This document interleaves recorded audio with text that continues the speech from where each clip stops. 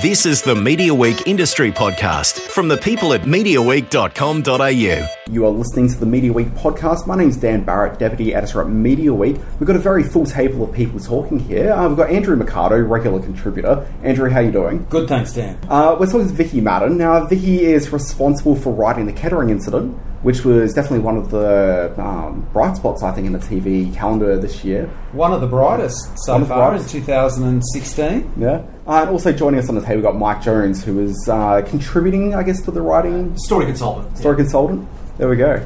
Okay, so we are very excited to talk to you because this is, first of all, an interesting production for Foxtel, but it's a really interesting text, so we're going to really get through the whole thing. But maybe we should sort of kick things off. Like, how did this sort of begin? So it was really talking with the production company first and then Foxtel, or what was the point? I'd just come back from overseas. I'd been overseas for 5 years and really wanted to come home to Tasmania. I'd been in Ireland and I was a bit homesick because Ireland really, kind of reminded me of Tasmania. So I came back and I started writing just a bit of freelance, and but I was really starting to look at Tasmania as a place that I wanted to tell the story. I'd never seen it, my childhood, on screen, I guess. So around that time, Vincent Sheehan from Porchlight Films had been doing The Hunter down there, done a film, and he fell in love with it. Was that the Willem Dafoe movie? Yeah. And he fell in love with it and went into Screen Tasmania a couple of weeks after I had our funding body. And they and he said, I'd love to work with someone down here because it's quite difficult not having a local down there because we're very clannish and island kind of mentality. And he found it a bit difficult without having that Tasmanian connection of getting into places. And I'd just been down there 2 weeks before, and they said, well, look, this writer's just come back and she wants to stay here. So he literally came up to Launceston, and basically said, do you want to do something together? And I said, yeah, that'd be, fun. Because he had producer skills, he's from a film background, I was TV, writing and producing my own stuff. So that's how we he said, what do you like? And I said, I like crime, I'm interested in missing people, and I like science fiction now, UFOs and things. And he's like, okay, right. And that was our starting point, so that's how we met. And then just started literally from there talking ideas. I had a very strong idea of genre that I wanted to do from overseas. And I said to him, and he agreed, about doing a hybrid show, which back then, 4 years ago, we hadn't done anything like this, and so I had quite a strong feelings about trying to push this through. And I think a lot of luck comes into play because Foxtel would just, TV in itself was becoming more bold. They wanted to really push the envelope a bit more and do something unique and different, and we had a background between us, so we went in with virtually what we have now on the screen. It was a big, bold, universal show. We really, I said, I don't really want to do a small, typical kind of Australian parochial kind of show. I did really want to lift it and do a big, bold show that I was seeing overseas a lot with this new genre element that at that time people were saying we don't do that in Australia. And I Which is exactly why we should be doing it. Exactly, and and it has proved to be part of the most, I think, not just talked about but also celebrated part of the show. Is people saying, I just so loved seeing that element of the supernatural and how it worked. So, and just from a Tasmanian point of view, apart from the Beaconsfield telly movie reconstruction of what happened there, I can't ever think of a TV show that was filmed in Tasmania. No, look, we've got all the small, we've got Gardening Australia's down there, and we've got tiny little things that the ABC do.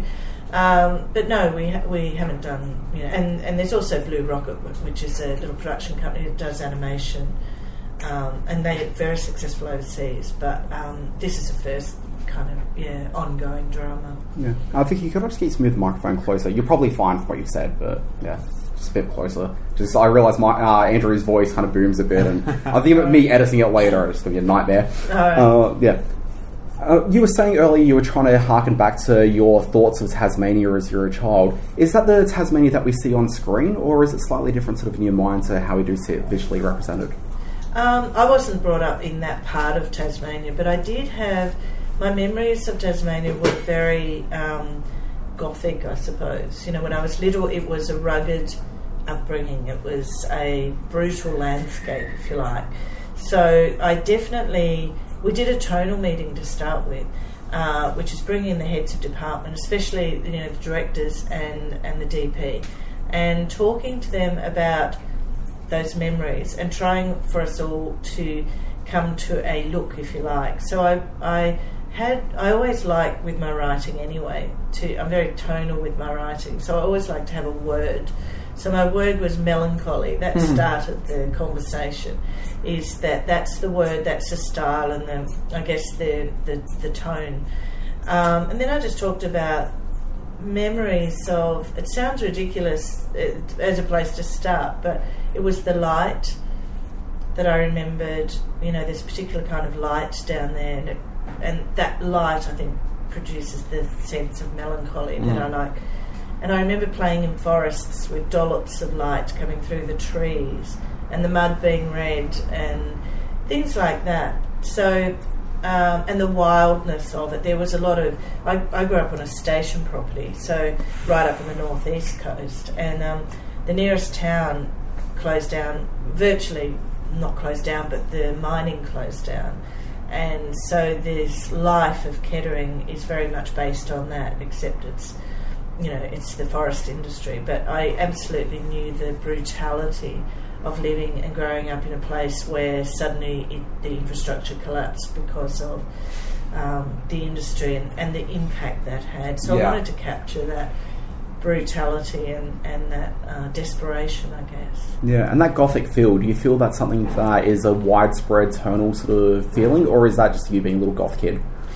No, look, a lot of people go down to Tasmania, and there is definitely something. Its past is brutal. It's probably the darkest, one of the darkest places in its history. It was an island prison, and you can definitely go to places where you feel something dreadful happened, whether it be the massacres of the Aborigines, whether it's a convict history at Port Arthur, or the more recent Port Arthur massacre.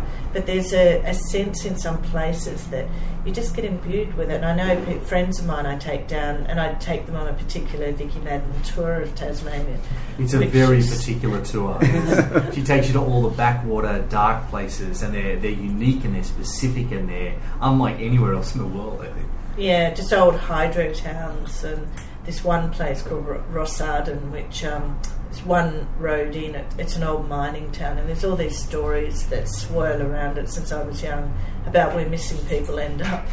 And I've taken a couple of friends there, but as my last friend pointed out, I've got a really distinctive car, so I said, you may not want to keep going into that place because there's only one road out. So it is a place I think people do go down. They are drawn into that those aspects of it, but it's also obviously got its beauty, as well. The East Coast. I mean, the thing I love most about Tasmania, which is like Ireland, is that any part of it you go is completely different. You go to the West Coast and it's wild. The beautiful East Coast and the best beaches in the world. Then the southern, with all the mountains, and then up where I'm from, which is more dairy. So it is a really, interesting place that I think is so hugely unexplored by people. Yeah. So pitching to Vincent at Porchlight, how long did it take for Foxtel to get involved? Was Foxtel immediately going to be the go-to destination for you, or was that just a negotiation? Yeah, we really knew that it was going to be a hard sell because it was going to be a lot of money, and we knew it was going to be very bold. So we knew that commercial networks weren't going to be attracted to this show. And did you know it to be as complex in terms of the sort of mythological aspects of the show, or at that stage was it really the murder mystery? No, it was going to always be this supernatural thriller. Which is interesting, because does that mean that in the back of your mind you're thinking straight away when you do this, even at this early stage, were you imagining this is a show that could work well on Foxtel or maybe the ABC or SBS, and you right from the start you were thinking this probably isn't an Australian free-to-air network commission? Definitely, and for me really, even I was still very much connected to the UK and had really thoughts of keeping a foot there, because I wasn't sure. I mean, the whole story of Kettering is a girl coming home realising she doesn't belong, and that was my experience. So I was still looking over there. So we did have a bit of interest over there for a while, and then because of it, another show, The Returned, kind of took off there, and it blew us out of the water a bit. And Foxtel, straight away they were interested. They liked our 2 pages, which is what you normally just pitch. There was a lot of questions, but they were kind of, they were very open to us exploring. I think they were curious as to what, and they could absolutely recognise, I think, that the strength of it still is the murder mystery, which I think is really important in these kinds of shows to ground it. But they were looking for something like this, and I think, it was fortuitous. A lot of big shows are coming in from HBO, starting to infiltrate on our psyche here. It's funny because I can remember before they commissioned it, I can remember someone there saying, look, what I think we need now is we need something a bit spooky, maybe like a Picnic at Hanging Rock type thing, which is ironic now because now, of course, they have recommissioned their own version of Picnic at Hanging Rock. Right. But back then they were talking about something like that place, Hanging Rock, which is weird, but in modern times. And ultimately that's what you took them. So they were thinking along those lines before you went there. Yeah, and I think they were really... they were very aware of what's going on in the States, which was a lot of, The Walking Dead or all those big shows that were going into... I mean, we buy those shows, but we don't make them. So I think they were really, okay, let's do something. So I think timing, it's all about timing. Sure is. Timing. Yeah, now having spoken to you a couple of times before, you've often told me about the inspirations for the series coming largely from the Scandi noir shows. But something you did mention was Twin Peaks, and the more that I've watched the show, the more I'm seeing Twin Peaks all the way through it. So while the show, I think, is very reflective of recent TV trends, it also just seems to harken back to just this 1991 TV show from years gone by. And were you sort of that conscious that Twin Peaks was such a strong influence on the program? Yeah, look, it's David Lynch in anything, really. Yeah. And he has a particular style. And, what I do a lot when I like something is I do tend to pull it apart and see how it works. And I do that with everything. And David Lynch's material has all got commonality of his style, and it's basically it is presenting a lot of story through metaphors or symbolism that tells a story in pictures and tells a story in thought processes and allows you to come to the story yourself. So it doesn't explain anything, which in a way is the beauty of Twin Peaks. It is what it is, and it doesn't end and tell you everything that you should know or should watch. And so people get this experience, it's personal experience, and I'm really attracted to that. I think it's it can be dicey, and I think he does go from, in terms of TV, probably goes a bit too out there, and there's a balance, But I'm very attracted to, I love telling stories in pictures, really, which sounds ridiculous because that's what we should always do, but we don't always do it.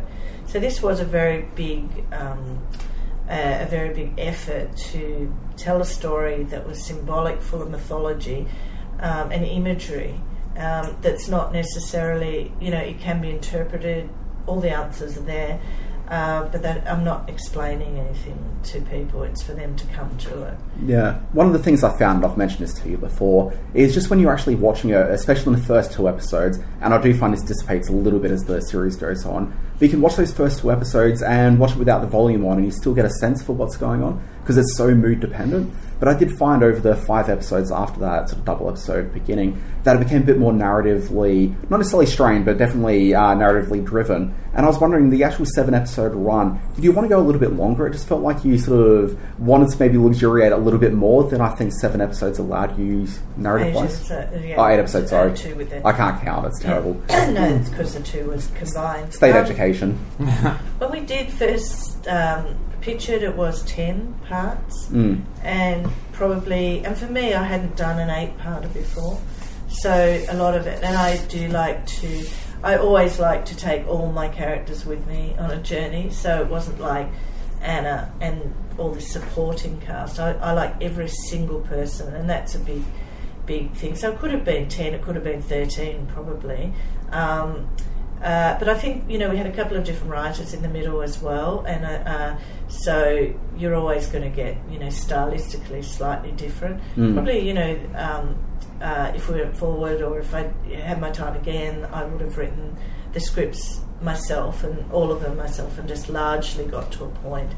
But then sometimes it is nice to get different voices in there. But like you say, it's a very particular style that we were going for. So yeah. And obviously, when you watch the first 2 episodes, it's very much about setting up the murder mystery, and then after that, the supernatural elements sort of come into the fray a bit more. And I thought maybe this would bring Mike into the conversation slightly. At what stage did you really start to need to develop that sort of aspect of it? Were you sort of writing that first 2-episode block and then incorporating the mythological aspects in after that, or how did that work? No, before I started, I did. Brought Mike in, talked a lot about what I wanted from the supernatural, and supernatural has to have a purpose, and the purpose for me was to tell the biggest story, about our disconnection to the land, and the cautionary tale that might entail from that, and transgressions from people who made decisions that would come back and haunt them, if you like. So I had those elements already and in play as the story, but I wasn't kind of hugely familiar with the mythology I was trying to tell. So that's where Mike, this is his world, this kind of world. So he was sort of tapping into my story head about what I wanted, and then he would come in and say, this is really a Faustian kind of mythology, or this is a Cassandra. And we would talk through that, and that could inform where my characters were going to go, or what I could do to deepen it, or layer it with more, interesting elements that some people would pick up, And so yeah, it was very much adding a stronger layer to pull it into story and not have it too esoteric or too out there that had no meaning. It's all got quite a strong meaning throughout. There was a very particular... my first response to Vicky when I read the script was, what do you need from me? This world is so interesting and so visually taught. But Vicky's a writer who comes at a project with such a specificity of tone and knows what she wants, and very particularly brings people into her fold who can fill the gaps. And so I felt like, I'm there to fill a few gaps. So she explained where she wanted this place to go, and we spent a lot of time as world building, of making sure there was an internal logic that was really sound, that the supernatural was not tokenistic. I worry sometimes when Australian writers and directors in particular go to genre who don't have a long tradition in the genre. They come at it very tokenistically, or they come at it for the tropes rather than the substance. And that was something Vicky absolutely wanted to avoid. She said, if this is going to be a supernatural story, if it's going to go into extraordinary territory of the uncanny and the gothic and folklore and fairy tale, then we have to go there with some truth, some character truth, some substance. And that really means setting up a world that has clear rules, and that weird things are going to happen, but they're going to happen with a kind of consistency. And there's a logic to them. And I think as a result, Kettering's a show that really rewards a second viewing. Because there's no wasted imagery there. If a character's got a colour on, if they're walking in a certain way, if they're in a certain part of the forest, it's very deliberate. And I think viewers that engage with it will hopefully see that hard yards we did. Will that also be the same case if you binge watch it as opposed to watching it week by week when it went to air on Foxtel? I think there's an accumulative effect with Kettering. And I think you do get a lot out of it seeing week to week. And I'm not usually one to say that. I think if you're going to have a gap between episodes, kind of earn it. And I think this show does. It allows you to kind of gestate, or digest with a better word. Having said that, I watched it sort of each week as it was on air to see it fresh. And have since went back and just watched it again, just I wanted to see it again, and so did my family. And they were seeing things a second time in that compressed space, and connections between things that might have been lost between weeks. So I think it's a different viewing, and I think the depth of the story world holds up to that. I hope it does. I hope people get a good second go at it, or a third go even. Yeah. How did you two come across each other? What's the connection? I'd come back again from overseas and really starting to find this interest in genre, and someone I think had told me about Mike, or I'd come across, he's got a really good website, just mikejones.tv. Thank you. You're welcome. So I had, thoughts of I must track this guy down, and then I was teaching at AFTRS and Mike was a lecturer there, and so I just kind of asked around and found him, and just because I was working on a feature that I'm still working on, trying to crack that, and asked Mike for help, and so we'd been talking about that, and so when Kettering came up, I thought, well, this is a perfect way, because like Mike said, I don't necessarily need big writers' rooms. I like to bring in people that are specific to what I need in the story world, and that might be a cop, or it might be a forensic psychiatrist, or it might be a mythologist, what I call Mike.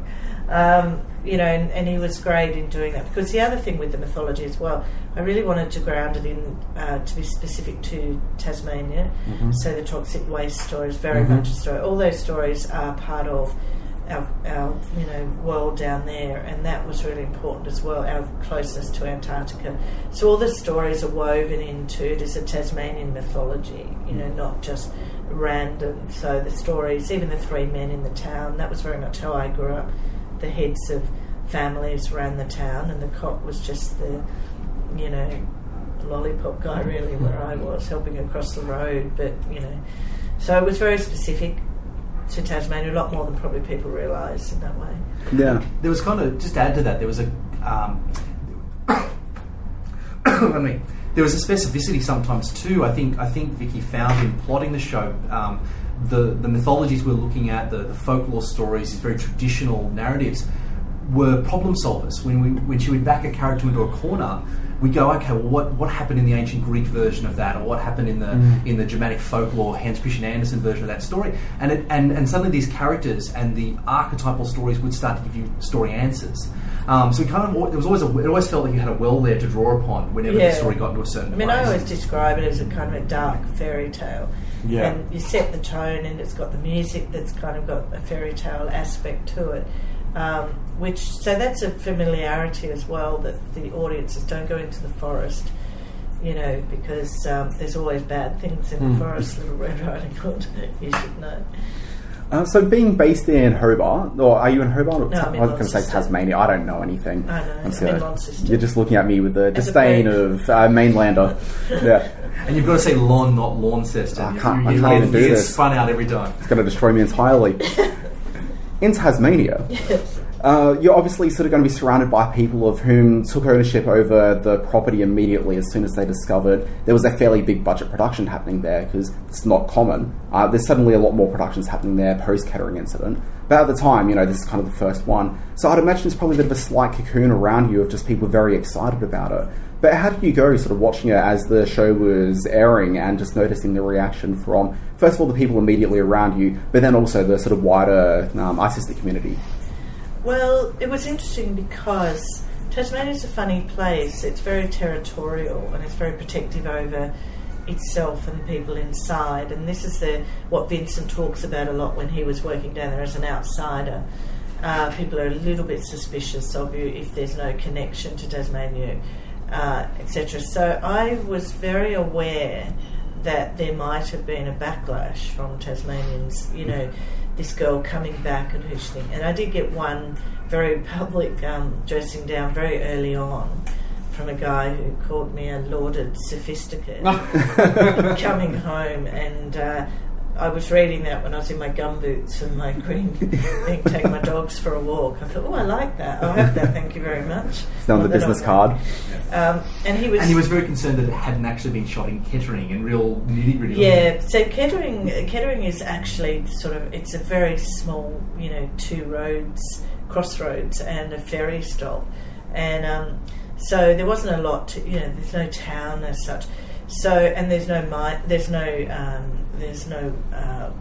wood mill or anything. So I've used Kettering as a place, again, that was a place that I visited as a child and thought was very glamorous because there was water and houses around the water and small life. But so there was a little bit of why did you call it the Kettering Incident? But because I really wanted the world premiere to be down there, and I was insistent, and we all agreed to use a lot of cast from Tasmania. I think people realised I was making a huge effort to make this a Tasmanian show, and I had to be very careful to do that, and that's what I wanted to do, selfishly, so I can continue living there and people can come to me rather than me constantly going out.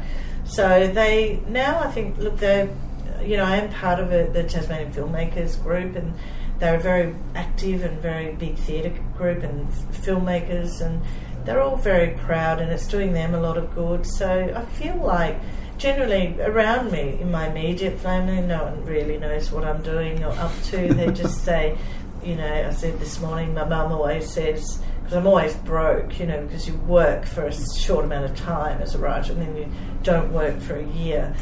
So my mother's always despairing that, I never have any money, and suggests I should do real estate. And then people tell her they've got this show and it was too dark for her to see because she's nearly blind and it's very dark. And, so I tell her the story and yeah, she doesn't really... I think she just thinks Vicky's been this odd child all along, making up stories, and now some idiot's paying her to do it. Now she's moved to television, so that's all right. So they're all small key, but my friends are, excited about it. They're very proud to see it. I think they're really surprised by how Tasmanian it is. I think that's the big thing that they get, and people from Tasmania, like the boy this morning, they go, oh my God, it just so is that world. So they all recognise that, and I think outsiders probably don't understand as much how Tasmanian it is, I suppose, in that way. Talk us through the scheduling and rescheduling of it, because Foxtel were going to screen it last year, 2015, and then it was pushed back, which of course makes everyone nervous in TV. People think, there's something wrong with it. I know, I love... So let's talk about that, being put onto your show and people assuming that, and was it as simple as Foxtel saying, we think this is a winter watching experience? And if so... Yeah, basically it was going to be scheduled for 2015, and then and it is a winter show. And then what happened was Foxtel acquired a place to call Home from Channel 7, and that was a instant kind of something that happened quite quickly, and they want to get that on air to keep momentum. Yeah. Well, it's serialised, so you kind of need to... Yeah, and to not lose that brand or that audience. So they said we'd follow them, which pushed us down to November. And Vincent and I really thought it's a winter show, and Brian Walsh agreed with this, and Penny Wynn agreed with this. So we kind of bit the bullet and said, well, and it is, we knew that instantly, this industry loves to immediately think the worst possible scenario, hopefully, that it was just a matter of we really wanted on in winter. And I think people now say, it's not you don't want to watch a show like that in summer. You want to curl up by the fire and be scared. I think Fox were smart there too. They by going later, they could put it behind Game of Thrones rather than behind A Place to Call Home, and it was the right audience, and there's a lot of good strategic choices that I think worked very well. Yeah. How were you sort of feeling about the critical response as soon as the show started going where? Because it was pretty universally positive, I saw. Yeah, it was brilliant. It was amazing because, it was such a big risk. I don't think people realised how big a risk, because even though, within the time there was a glitch, and, glitch came out, not there was a glitch came out, but it was still a big, expensive risk for Foxtel. To their credit, they held their nerve, what we call holding the nerve, to go to such a big idea, and the bold idea it was. So we were thrilled when we started getting really, really good feedback from the press, which, it can go one way or the other, it just depends. And we were thrilled. I think everybody was ready in Australia to embrace something new and different, and that the ambitiousness of it, 10 years ago, I think it wouldn't have worked. I think people would have said, who do you think you are and what do you think you're doing? I think because people have been starting to embrace the big HBO shows, and that they kind of are thinking bigger here, So we were thrilled. We were really surprised at how well it was being received. Well, you did a talk recently at the Australian Film Television Radio School. It was called TV Talks. For anyone who's in Sydney, it's a Tuesday of every month, and you get to hear all these sort of off-the-record conversations. And there was actually a problem that day in the room. Nobody could text through messages to the moderator. Right. There was something wrong. The phone lines were down or something. Because I was in the audience, and the question that I would have asked you then, because you were there with the person who created Glitch, and the question I was going to ask you is that all of you get to this situation with the first series where you have to wrap things up and provide some conclusion, but of course you also want to keep that foot on the other side of things and go, if we go for another series, we need to keep this going. So how difficult was it in writing the ending, knowing you've got to do two things at once now? I knew from the beginning how we were going to shape that. I always knew that the murder mystery was always going to provide the spine of the show. And if you didn't like supernatural, or if supernatural kind of elements, didn't make sense to you, or you weren't interested, you've got this very solid spine, which I think is really important in these kind of genres. And that was always going to be resolved. So, and the supernatural, look, you can't build a new world in 8 episodes. So in my head, I always knew where it was going to end, but to me it was an end point in as far as my question of, is there something out there? So for me, I wanted to do two things, which I did, which not everyone agrees with, obviously, if you look at the Facebook page, which I don't anymore. Yeah. But what we wanted to achieve was to answer that question: is there something out there? Yes, there is, and that will create a bigger question, which is sort of what every sci-fi show in the world does. So I kind of thought, and Vincent and I, we were really, really excited, that we pulled that off, and so it was a bit surprising that. But what's interesting, just on the immediate reaction, was from people who I think are just used to watching shows where you explain what happens as you go on, and we always knew we were being, quite open with this idea, and that people are going to come to it their own way. But that immediate response was really interesting to watch, this wave of confusion or anger or whatever coming out. The first couple of weeks was quite intense and confusing, for me. I'm like, did you not watch the show? What did you go and watch it? How did you not know that? How did you not guess this? And then after about this, into the second week, we started getting this feedback that was people going, okay, this is what I think happened. And then this whole wave shifted, and all these people came back with theories, and that was fascinating to watch. It was brilliant. And when I saw my first brilliant girl fan in there who nailed it, got it all right in the second week, I this wave of relief flooded over me, because I thought, it can be worked out. It's all fine. Everything I knew that I had done has ticked off, paid off, and so it's just a matter of thinking it out. Now a lot of people are engaging and having a lot of theories about it, which is what you want out of a TV show. I think you want people, that are still talking about Twin Peaks. You want that audience. So it is a bit hard at first, but it is when you're trying to do something different. I think you just got to suck it up and hold your nerve. Yeah, the season finale reminded me so much of the series finale of Twin Peaks, just in that it just seemed like this really big idea that had so many sort of questions at the end, and as a viewer you actually really had to come to it and spend some time really working out exactly what was there. I feel that all the signifiers are in place to be able to work it out, but unless you put in the effort in, it just isn't going to happen for you. And was the Twin Peaks finale maybe something that was in mind for you when you were crafting that? Like, was that a consideration? Because it is tonally so similar. Yeah, do you know what? I have to be really honest, I haven't seen the finale. Oh, really? And I would actually debate that, because... Sorry, you should, because that's a really good episode. But Twin Peaks gets cancelled, and they get cancelled, so their ending is forced upon them. That's the point. Whereas you're writing your 8 episodes, knowing this could be a one season, and if it doesn't work, this is going to have to suffice. Yeah, that's always in the back of your mind, right? Yeah.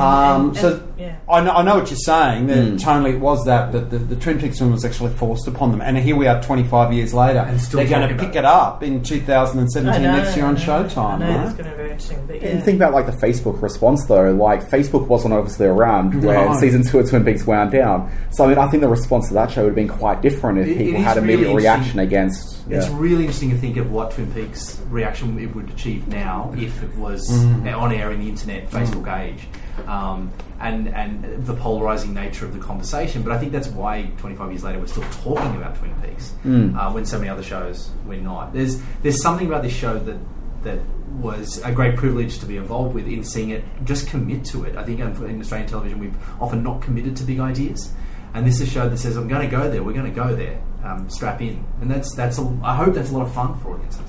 Yeah. Now, for the launch of Kettering, when I was down there, the joke around was, commissioning season 2 because Brian Walsh was around, and obviously, a bit of a nudge towards him. Haven't heard anything about a season 2 yet. Is this conversation going on, or where are we at? Yeah. Look, Foxtel don't want to commit to any statements or anything, but they've always been open to, let's see how it goes, let's see what the response is, let's see what you guys have got for series 2. So they've always been, let's see. They've certainly never said to us, this is the only series you're ever having, and and I think now they're looking at it going, well, it rated very high, and it's had really interesting big responses. So I think they're really thrilled with it. So definitely we're in early talks with them. Yeah, it'd be very disappointing if it doesn't go ahead. Now, obviously, you do have US broadcast now as well, where Amazon are, in fact, started streaming it as of a couple of days ago. Yeah, so have you heard much from US viewers of whom have started discovering the show? I woke up last week, I think, and as I said, I don't go onto the website anymore because it's a bit traumatic, but which is a shame because it is nice to read the theories, but it can be as a fragile writer, it's a bit too much to take. But I woke up one morning and there was an avalanche of new viewers, and I thought, gosh, what's happened overnight? Because we didn't think we were screening for a couple of weeks, and there was all these new likes, like 300 and something. So I thought, where did this all come from? So I started looking on; they're all US, and from what I could see, I went down quite a few, overwhelmingly positive. I think. It was amazing, and some of the responses, just like, oh my God, we've just watched all of this series and now we want more. So that's encouraging, really encouraging. Yeah. If Foxtel decide they don't want to proceed, but Amazon are looking at it saying, well, our metrics are quite good, is the possibility to maybe sort of shift to a different broadcast partner? Yeah, look, definitely that's on the cards, but I think, we'd love Foxtel to be our guys. We've had such a great... We did have a really good working relationship with them, and I'm not really sure of the machinations of what happens with that, but look, definitely, it'll be around some form. Yeah. Now, obviously, you have a very big star in the form of Elizabeth Debicki. She's doing some movies. She's got some stuff going on. She's doing a bit of stuff. Yeah. If the show does get picked up for a second season, is that a problem with trying to schedule her? Look, all the actors is hard to schedule. I think the thing about Elizabeth is Elizabeth loved this show. It was her baby, and it was her big. It was a big breakthrough show for her for TV, and she takes a lot of ownership. She's very proud. We email each other. So look, I think that she would when we get down the track, if we get to the point we just need to convince her to come back. I don't think it'd be... I think if the schedule permitted, she would definitely want to, and I think that it's up to us, Vince and I, to create something fantastic that she can't say no. But late at night, do you think to yourself, well, if she doesn't come back, then I could always do this? Is your mind splintering off to doing a second series without her? Is that an unavoidable writerish thing to happen? It is a writerish thing to do. You sort of think, all right, what if? What if that didn't happen? And there's completely different avenues you can go, which, the beauty of a show like this and bringing all the characters through and having a world to delve into that's exciting. I think there's a plethora of interesting avenues you could go down with a show like this. Yeah. Now, her character for, I think, about 3 episodes is wearing a Saints t-shirt. Yeah. Where did that come from? It generated a lot of talk, didn't it? It did. Well, it's just such a striking sort of image. And look, she looks great in it because it's this bright red sort of logo against very sort of drab Tasmanian sort of background there. So, it really stands out. Was this in the script or was it just a bit of wardrobe? No, it wasn't the script. I really wanted her to wear the same clothes the entire series, a bit like, the Scandis do. They sort of just take out that element of worrying about how people are dressed or whatever. So it was, and it's just about Sarah Lund's jumper. Yeah, Sarah Lund's jumper, and there's something attractive about that, especially for female characters, because you never notice the other characters, the male characters, when they change their shirt or not. So it was really one of the directors really just, I just saw it, on the rushes of, like everyone else, I think. What is that? It was just something that they were worried about, her wearing the same clothes, I guess, and that was just obviously a t-shirt that somebody, one of the directors probably took a liking to. I don't know. I'm as confused or in the dark as anybody on that one. Because the character doesn't strike me as a Saints fan. No, she's staying at Fergus's. I think that the idea was Fergus's house. Yeah. Okay, I can appreciate that. Yeah. I know, it's a bit odd. Yeah. What about the... I just want to talk about some of the other cast members in it. When you say to me that there's a lot of Tasmanian actors were involved in that, does that mean that some of those cast members are from Tasmania and they went back there for that? No. They were living there. So the guy played Adam Holloway, Brad, he's Tasmanian. Yep. Sandra, who was the nurse, was Tasmanian. Macca, who was the head logger. Yeah. Lofty on the ferry. And Lofty, Nathan, he was Tasmanian. They all lived there. A couple of them have moved now. They all lived there. And Alison White is Tasmanian. She came back. And now Chris McQuaid has moved. She's moved there, hasn't she? Yeah. So it's a bit of coming and going. But no, they were who we found there. We auditioned down there, and they were the ones that sort of came out. Because there's quite a healthy theatre group down there, and there's a really healthy short film industry down there. So they do get a lot of experience, but none of them had done big auditions before. So it's very exciting for them. And I feel like a proud mother really with them, and I hope they get picked up. And now we have Rosehaven down there, so a couple of them have gone on to this is the new ABC sitcom with Luke McGregor and Celia Picol. So Luke's Tasmanian, so it's really based on his family, I think, as much as I can tell. And that's they're now benefiting from some people with some experience down there, so we're building up a bit of an industry. And certainly my dream would be to sort of do something like encourage somebody like they did in New Zealand. Peter Jackson got the whole edit sort of facility, the post-production facility, and infrastructure. Yeah, so it'd be great, if somebody sort of started thinking that way about Tasmania too, because I do think it's generating a hell of a lot of interest in the state. And there's so many more areas in Tasmania that are unexplored. And my next serious idea is, I just want to stay down there and build up that. So I'm hoping that there will be a few people that decide I'm going home. And certainly there are a lot that have come home. So. Yeah. Sorry.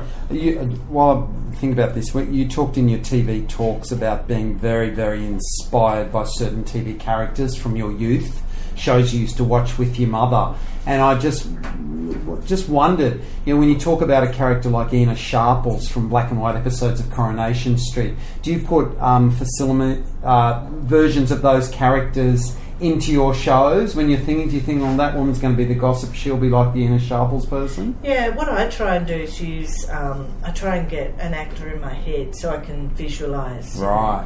So, someone like Sasha Haller, for example, I've always liked her. She's always a favourite of mine because she just melts into the character. And I know a lot of these characters in this town, or versions of them. They were very strong to me in my mind.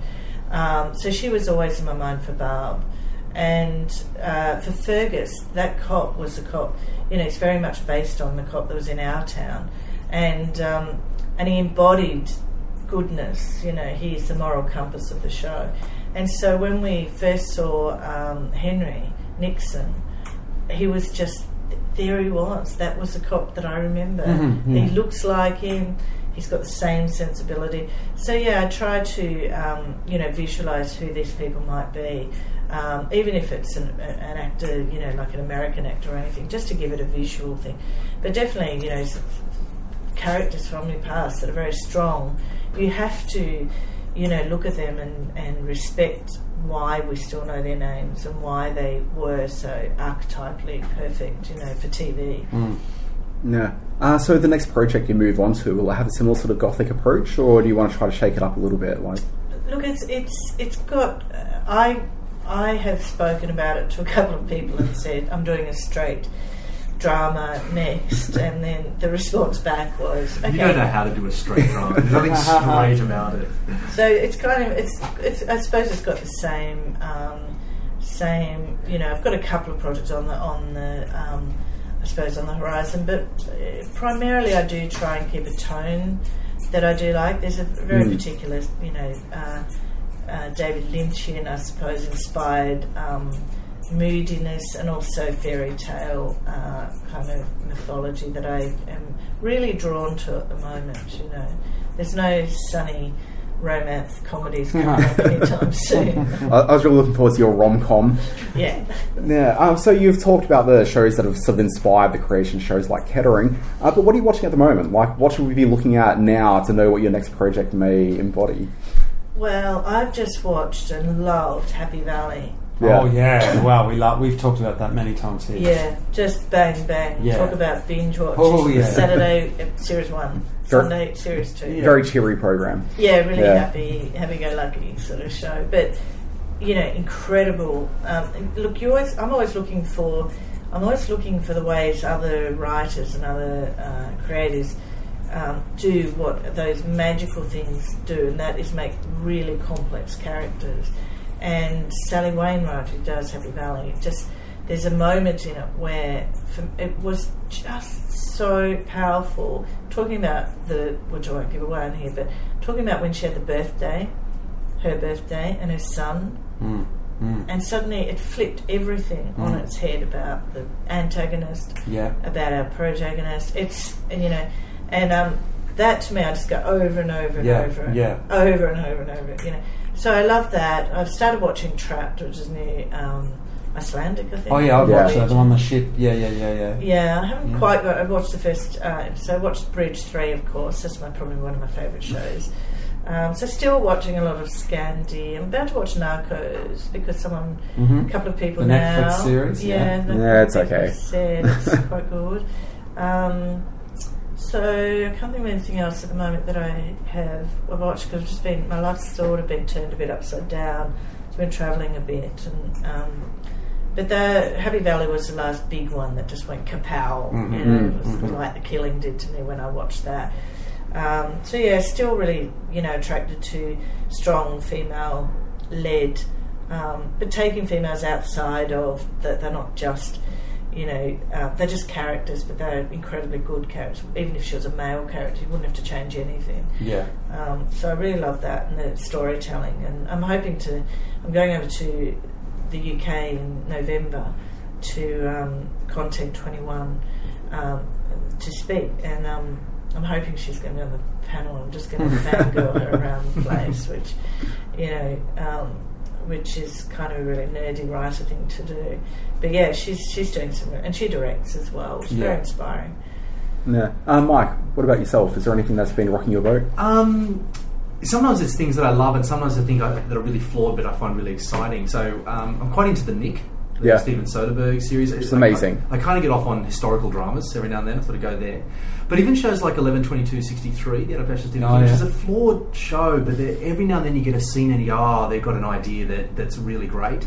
So I find myself sort of writing as I'm watching, even stuff that isn't necessarily great, but is speaking to me. So I've been looking at a lot of historical dramas lately, Joe. I think there's an interesting space. You get to certain zeitgeist periods of time where looking at the past is the most effective way to understand where we're at. And I think we're in a space now where history dramas have a certain impact that they might not have had a decade ago. And CGI can fill in all the backdrops now in a way they couldn't. Yeah. Much better use of it for me than a superhero movie. That's right. And then it becomes seamless and authentic, at which point you can really engage with metaphor and idea and allegory, which great speculative fiction does. Actually, going back, Penny Dreadful was actually my last... Before Happy Valley, Penny Dreadful came on, and I was just bleating about that, wasn't I? To anybody who'd listen, and then people would watch it and go, "What are you talking about?" But then I saw the budget, we can't compete on that level. Even their establishing shots in that show would have 100 extras, 12 horses, and you go, "Oh my, that's not CGI, that's real horses." Yeah. Okay, final question, and this just comes from having sort of binge watched the Kettering over the last couple of days. There's the point in episode 4 where the night vision goggles go straight back on, and that is episode 4. Oh no, sorry, because you're watching the double. Yeah, sorry, I'm watching it. Yeah. Okay. No, you're right. But anyway, the goggles go straight on, and from that point, the show really shifts because that's the first real confirmation that there's something supernatural happening, and it's not just a theory; it really is sort of what's going on. How do you know that is the point to let that sort of tip towards the supernatural direction? Was there the point where you're like, oh, well, it's halfway through the narrative, or was there another bit of thinking going on there? No, it was always going to be... I was always conscious of where that was going to be, but it's still Dutch's point of view, if you know what I mean. So you could argue either way, but there was definitely a point where I knew there was going to be a time where people said, there's something out in the forest and they're going to go there, that it has got that element. So that was the scene that we decided that would be it. That was the confirmation. And, we wanted it on Dutch because Dutch was probably the most cynical. Excuse me. So we thought if it happens to him, then people would probably kind of say, maybe there is something there because Dutch would never buy into this. Yeah. I wanted to ask you that right at the end just because it's the most spoilery thing I wanted to talk about. Also, it scared the shit out of me. Yes. It was definitely a moment. A lot of people said the end of 4, that was where we got a lot... Oh, end of 3 for you. Yeah. That's where a lot of people... I was quite surprised. That's another big thing that surprised me when I started watching it because I kind of felt like, did we kind of achieve what we want? I really wanted, the word for me was kind of unsettle people. I never wanted people to feel this is a comfortable place to be, or keep people on their toes. And you never know whether you really, because you see so many over and over.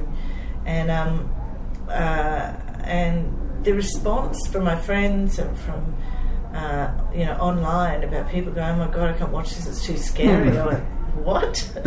I was quite surprised. They're clearly not watching the stuff we usually watch that's really scary. Yeah, exactly. Yeah. They think this is scary. But isn't that good in a way that people who don't normally watch this sort of thing is watching it and enjoying it, a different outside their genre? Absolutely. That's probably the biggest, what I love most, but what I could also see happening quite early was, with a lot of people saying that Supernatural doesn't, there's no market for it in TV in Australia. I saw very early on, as we're watching the Twitter feed and Facebook, that people were immediately jumping to what's in the forest, and no one was really talking about the human crime elements.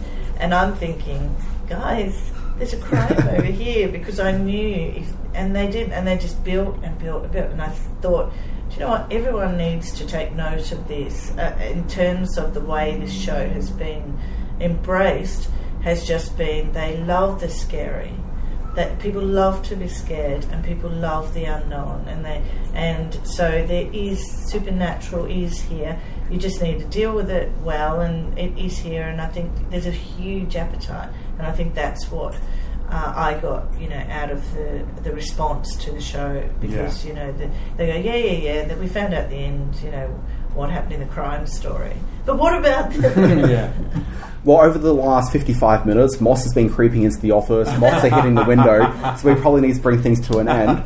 Guys, thanks so much for stopping by. Now, people can find you on Twitter to harass you with their theories. Vicky, where can people find you? I'm on Sweet Potato 12, but there is a Kettering 1-2, so I'd advise go on that one because I'm not going to answer the question. And Mike, you're quite active on Twitter as well. Yeah, MikeJones.tv, you can find me in most places. Fantastic. And people should also check out Mediaweek.com.au, and we're across social media on Facebook and Twitter at MediaweekAUS. Thank you very much for listening, and be sure to check out Kettering Incident because it's really good. Anyway, thanks guys so much. Thank you.